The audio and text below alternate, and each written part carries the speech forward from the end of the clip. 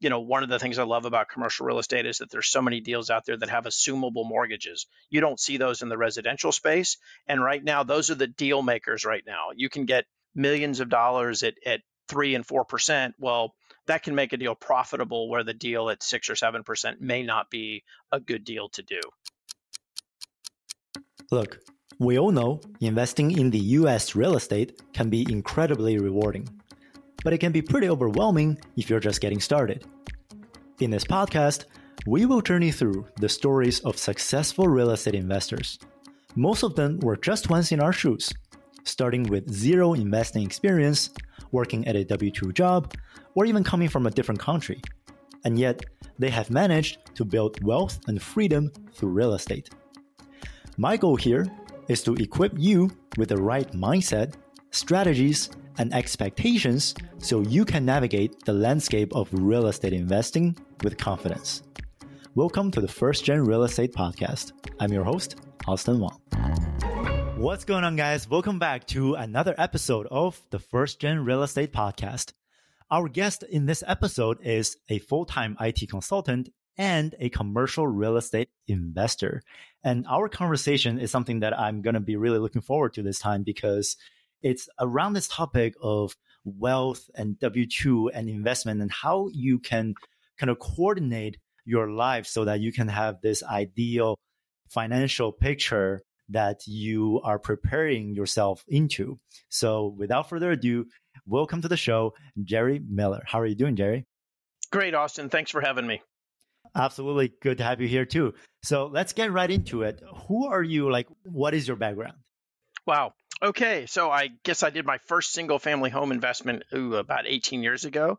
And for a long time, I just thought I'd have 5 or 10 of those and, comfortable retirement.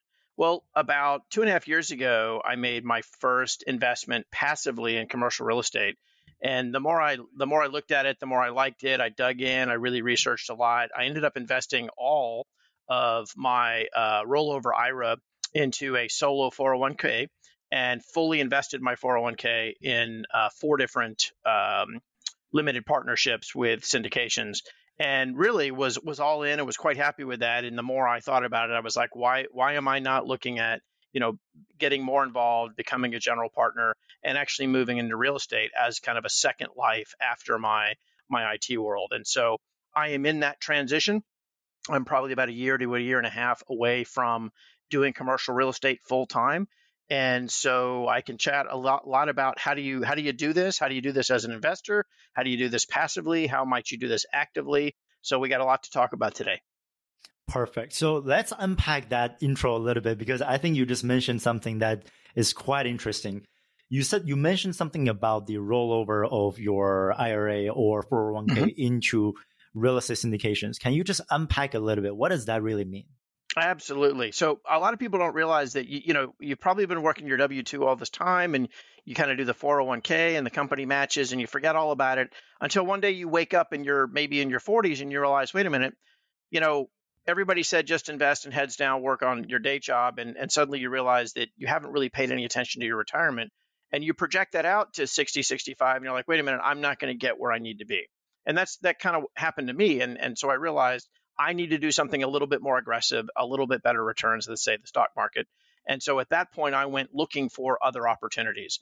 And I eventually did find investing into a syndication as a limited partner. I liked the deal. It's what we call a value add multifamily deal where, the idea was to buy a property that it was about 20, 25 years old and, we're going to bring it up to market rents and, give it a facelift and redo the parking lots and basically bring the rents to where they need to be, drive value, and then potentially exit the property in like a 4 to 5 year time frame.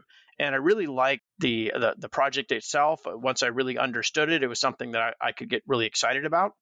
And I waited probably about 6 to 8 months and I gradually moved chunks of money one at a time out of that traditional IRA. I had it with New York Life into, once you set up the solo 401k, you literally can invest anything you want. It's almost like a checking account. There are some rules around what you can and can't do with it. But the point is, it is fully self-directed, meaning that you can invest it in any way that you see fit.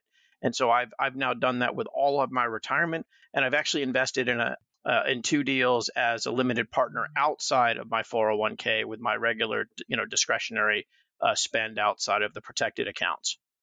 So let's talk about this investment strategy a little bit, because you mentioned something that is kind of by default that everybody who has a W-2 would do, which is contributing your pre-tax money into an account, and company gives you some matches and you invest those money into the stock market in a 401k for the next That's right. 30 years.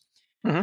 And can you just give us a little bit more concrete brass tack? Like, what exactly is it that you find that strategy is a problem for you, not a solution for your retirement? Well, so there's a couple of challenges when you look at traditional thinking with 401ks, invest in the stock market. They basically say, hey, move to more and more bonds as you get closer to retirement age to reduce that volatility, right? The challenge with I've always been a big stock guy. I've always liked stocks over bonds because over time the rates of return are better.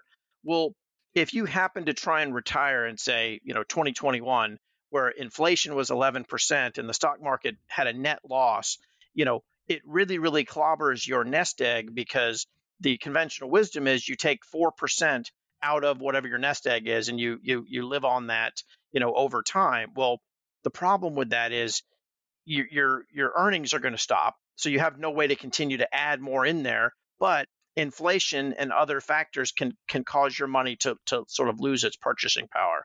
And so when I looked at that, I realized that I don't want to try and get 25 times earnings, right? So if you make 100 grand a year, the 4% rule means you need 25 times or $2.5 million to be able to comfortably retire.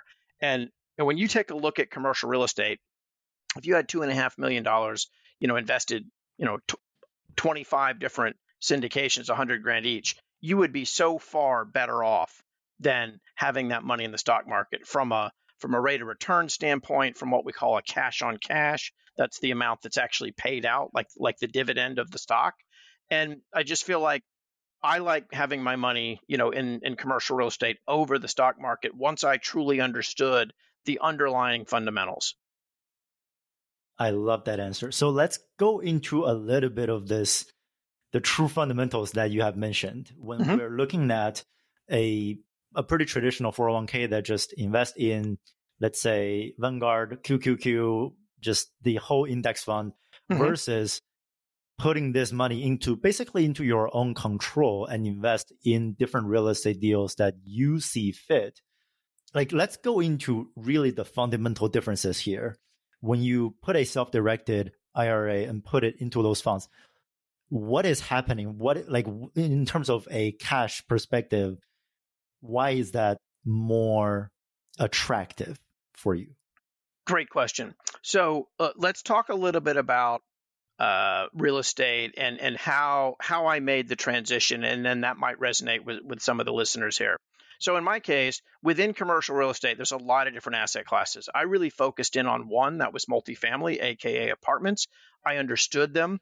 I actually own a fair number of single family homes, so I thought I knew commercial real estate.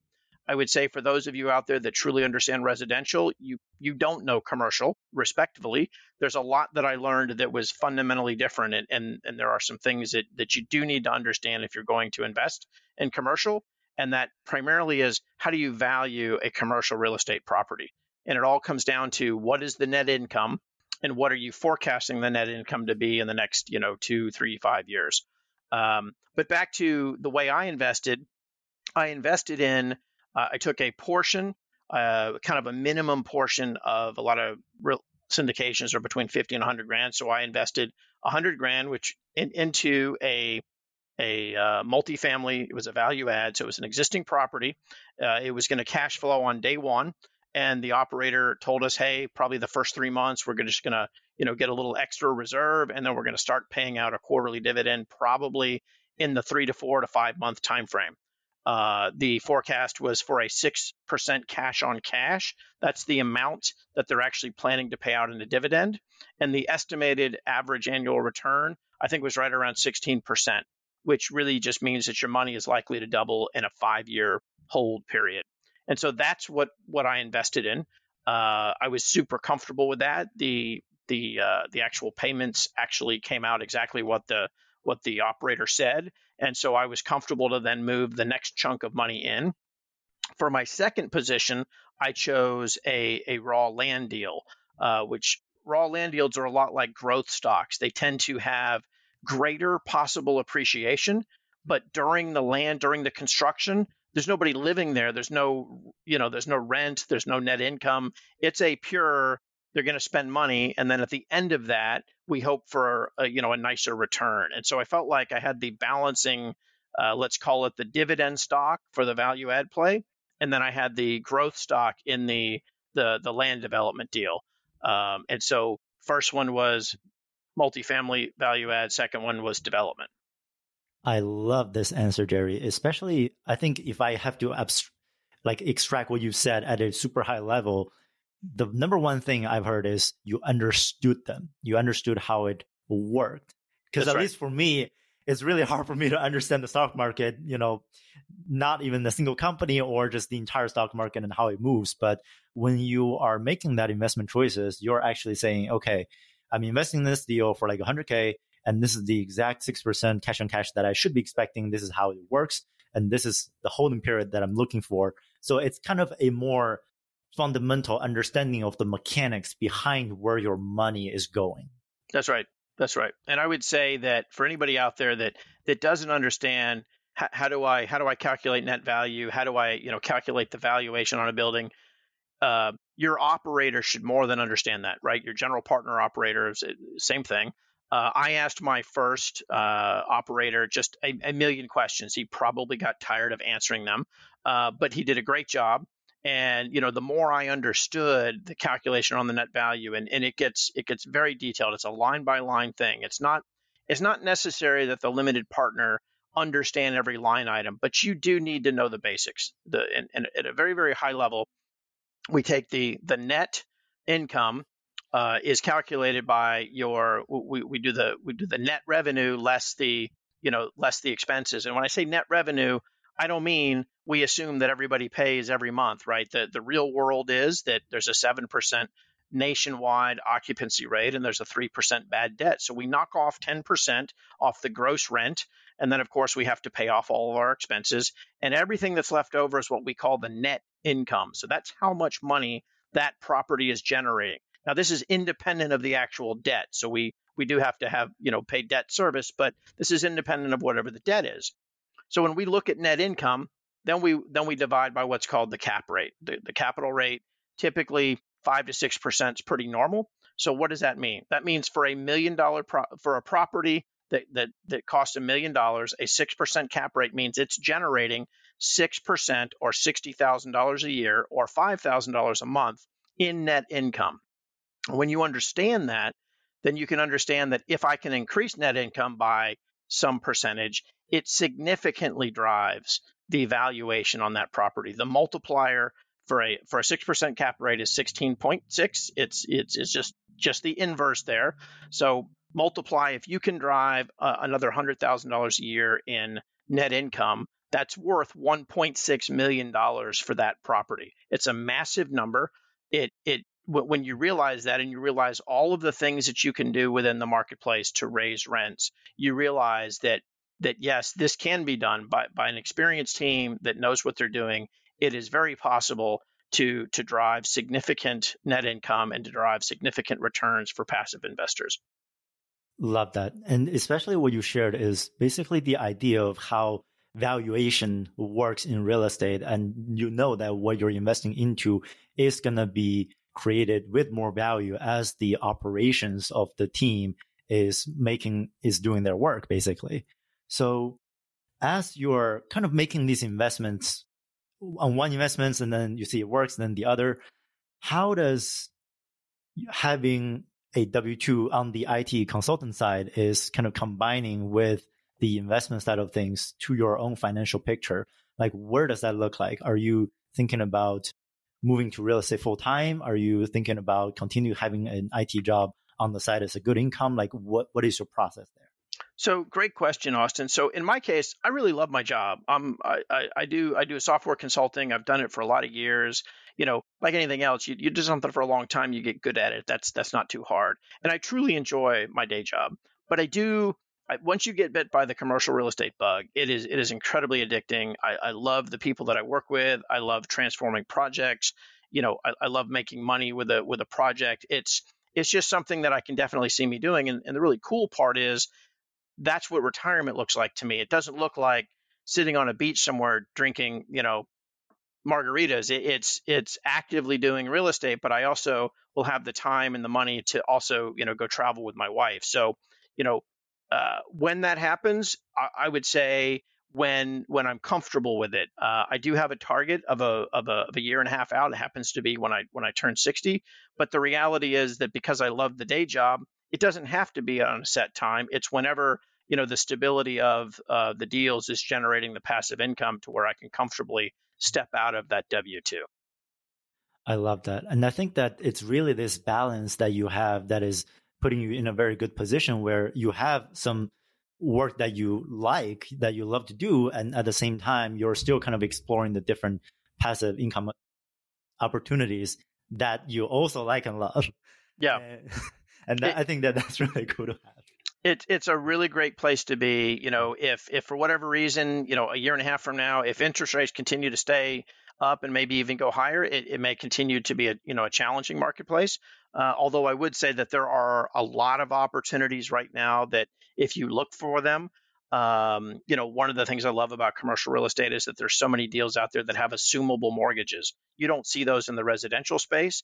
And right now, those are the deal makers right now. You can get, millions of dollars at 3 and 4%. Well, that can make a deal profitable where the deal at 6 or 7% may not be a good deal to do.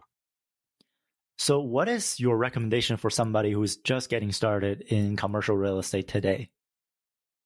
Find somebody that you just plain like. I mean, one of the things I love about real estate is if you don't like somebody, don't work with them. I mean, you got to enjoy what you're doing. Find somebody that loves what they're doing. I'm very passionate about real estate, and it shows.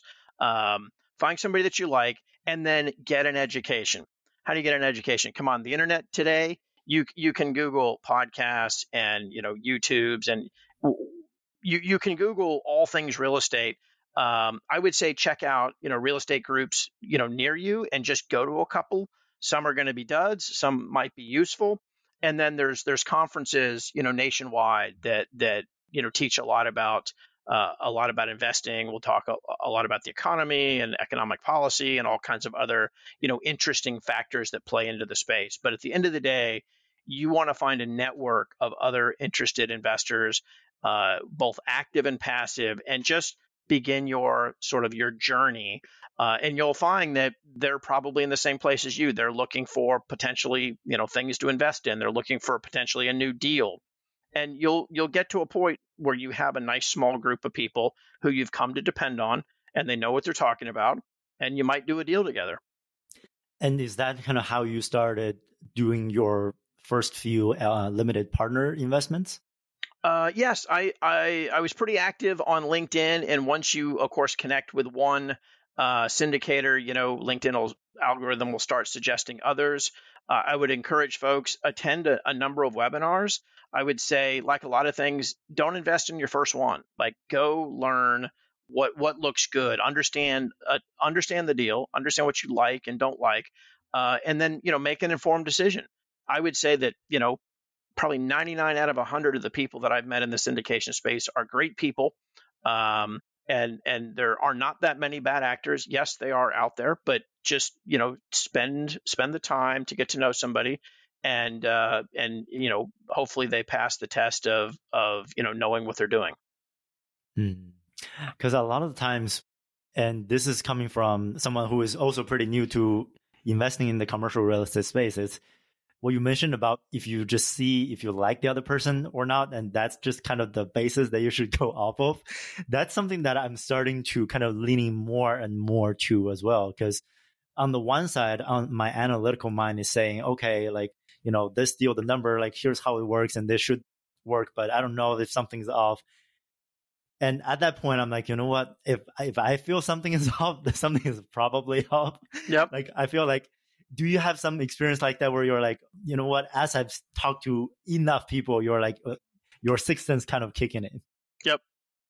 I had a friend say this at a conference recently that they said, hey, finding a syndicator, it's a lot like a marriage in that there needs to be some basic attraction, right? There needs to be something there. And then after that, it's are you comfortable with this person? Because you are entering into what is probably going to be a fairly long-term, business relationship. So you don't want to do it lightly. You want to make sure that whatever boxes you need to check, if you need to do a background check, that's okay. Like I've had that conversation with an investor. I don't mind those kinds of questions because that just tells me that you're just trying to do your homework. And I think most people understand the nature of today, that there are some bad actors out there, and folks are just looking to make sure that they avoid those. That makes a lot of sense. And especially just as a limited partner, if I'm investing as an LP, like my money goes into that, whatever that fund is for 3 to 5 years to 7 years, maybe. And you really got to make sure that you feel comfortable with that. And that's right. So that's like, there's numbers. Yes, there's track records, but like, are you comfortable with that? That's because it's an illiquid investment. Very true. I would say you got to get comfortable with several things. The illiquidity is one of them, but as I remind some of my investors, if your money is in your 401k or your IRA, it's illiquid anyway. Like it's not like, you have easy access to it, assuming that you're not going to retire in the next, 5 to 7 years. But some of the other things are passive is a two-way street. Passive means nobody's going to interrupt you in your day job and demand that, you take some action on one of these investments. Once you invest, you're going to sit back and hopefully wait for the projected returns. But on the other side, you lose all your control, right? A lot of people want control. And I understand that. But if you want control, then you want to be an active partner. And that means you have to allow a certain amount of your time to whatever that active investment is. And I find most people today, the thing that most people have even more valuable than their money is their time, right? Because they've got a wife, they've got a spouse, they've got a family, they've got a day job, they've got all the things that are making demands on them. And so retirement is just one more thing that is making a demand on their time. That makes perfect sense. And especially when you think about the time that you put into it and the control that some people care about, the question really comes down to, what are some of the opportunities out there where you don't have to get stressed, where you don't have to invest time, just let your money do the work and let it grow over time? What are some of those opportunities that's out there that you actually truly understand how they work? And I think that's really what a lot of people don't really think about. It's okay, I have my money in the stock market, but how does that really work? I know that I don't understand how exactly it works. Well, I think a lot of people look at historical, and I think that's probably true at commercial as well. I would say pick an asset class. I like multifamily because I understood the rental market of single families, and there is some similarities, but like we said, there's probably more differences than there are similarities. And once you understand some of those, you see where there's a nationwide shortage of housing. That tells us that housing is going to continue to be in demand. And so the pockets where people are leaving one city and moving to another, you probably want to be investing in that city where people are moving to, because that means continued demand, and that, supply and demand. If there's no supply and there continues to be demand, then the price goes up. It's a universal economic truth. Exactly. So where do you go about developing these type of fundamental understandings of the market and understanding of how investment works? I would say it depends on kind of where you are. If you're a younger person, you absolutely can go to you can go to conferences, you can listen to these types of podcasts, and that's a great way. If you want to get more active, you can meet people at conferences and meetup groups and potentially get more involved. If you're looking to just stay on the passive side, I would say there's plenty of more than likely you've got somebody within your circle and LinkedIn and others where where they're interested in commercial real estate. And you can connect with guys like me. There's plenty of us out there that will answer your questions. And if what we're telling you is resonating with you, then you're certainly welcome to take it to the next level, which is an actual investment. Perfect. Thank you so much, Jerry. Where can people go out and find out more about you? So Austin, my website, it's Largo. So it's www.largogroup2011.com. You can schedule a call on there. You can connect with me. I like LinkedIn, Instagram and Facebook. So any of the social medias, at the end of the day, you just need to talk to people about, what you're interested in and see if there's an alignment there, because there's a lot of opportunity out there. 100%. Thank you so much, Jerry, for hopping in, and we'll see you guys in the next one. Thanks, Austin.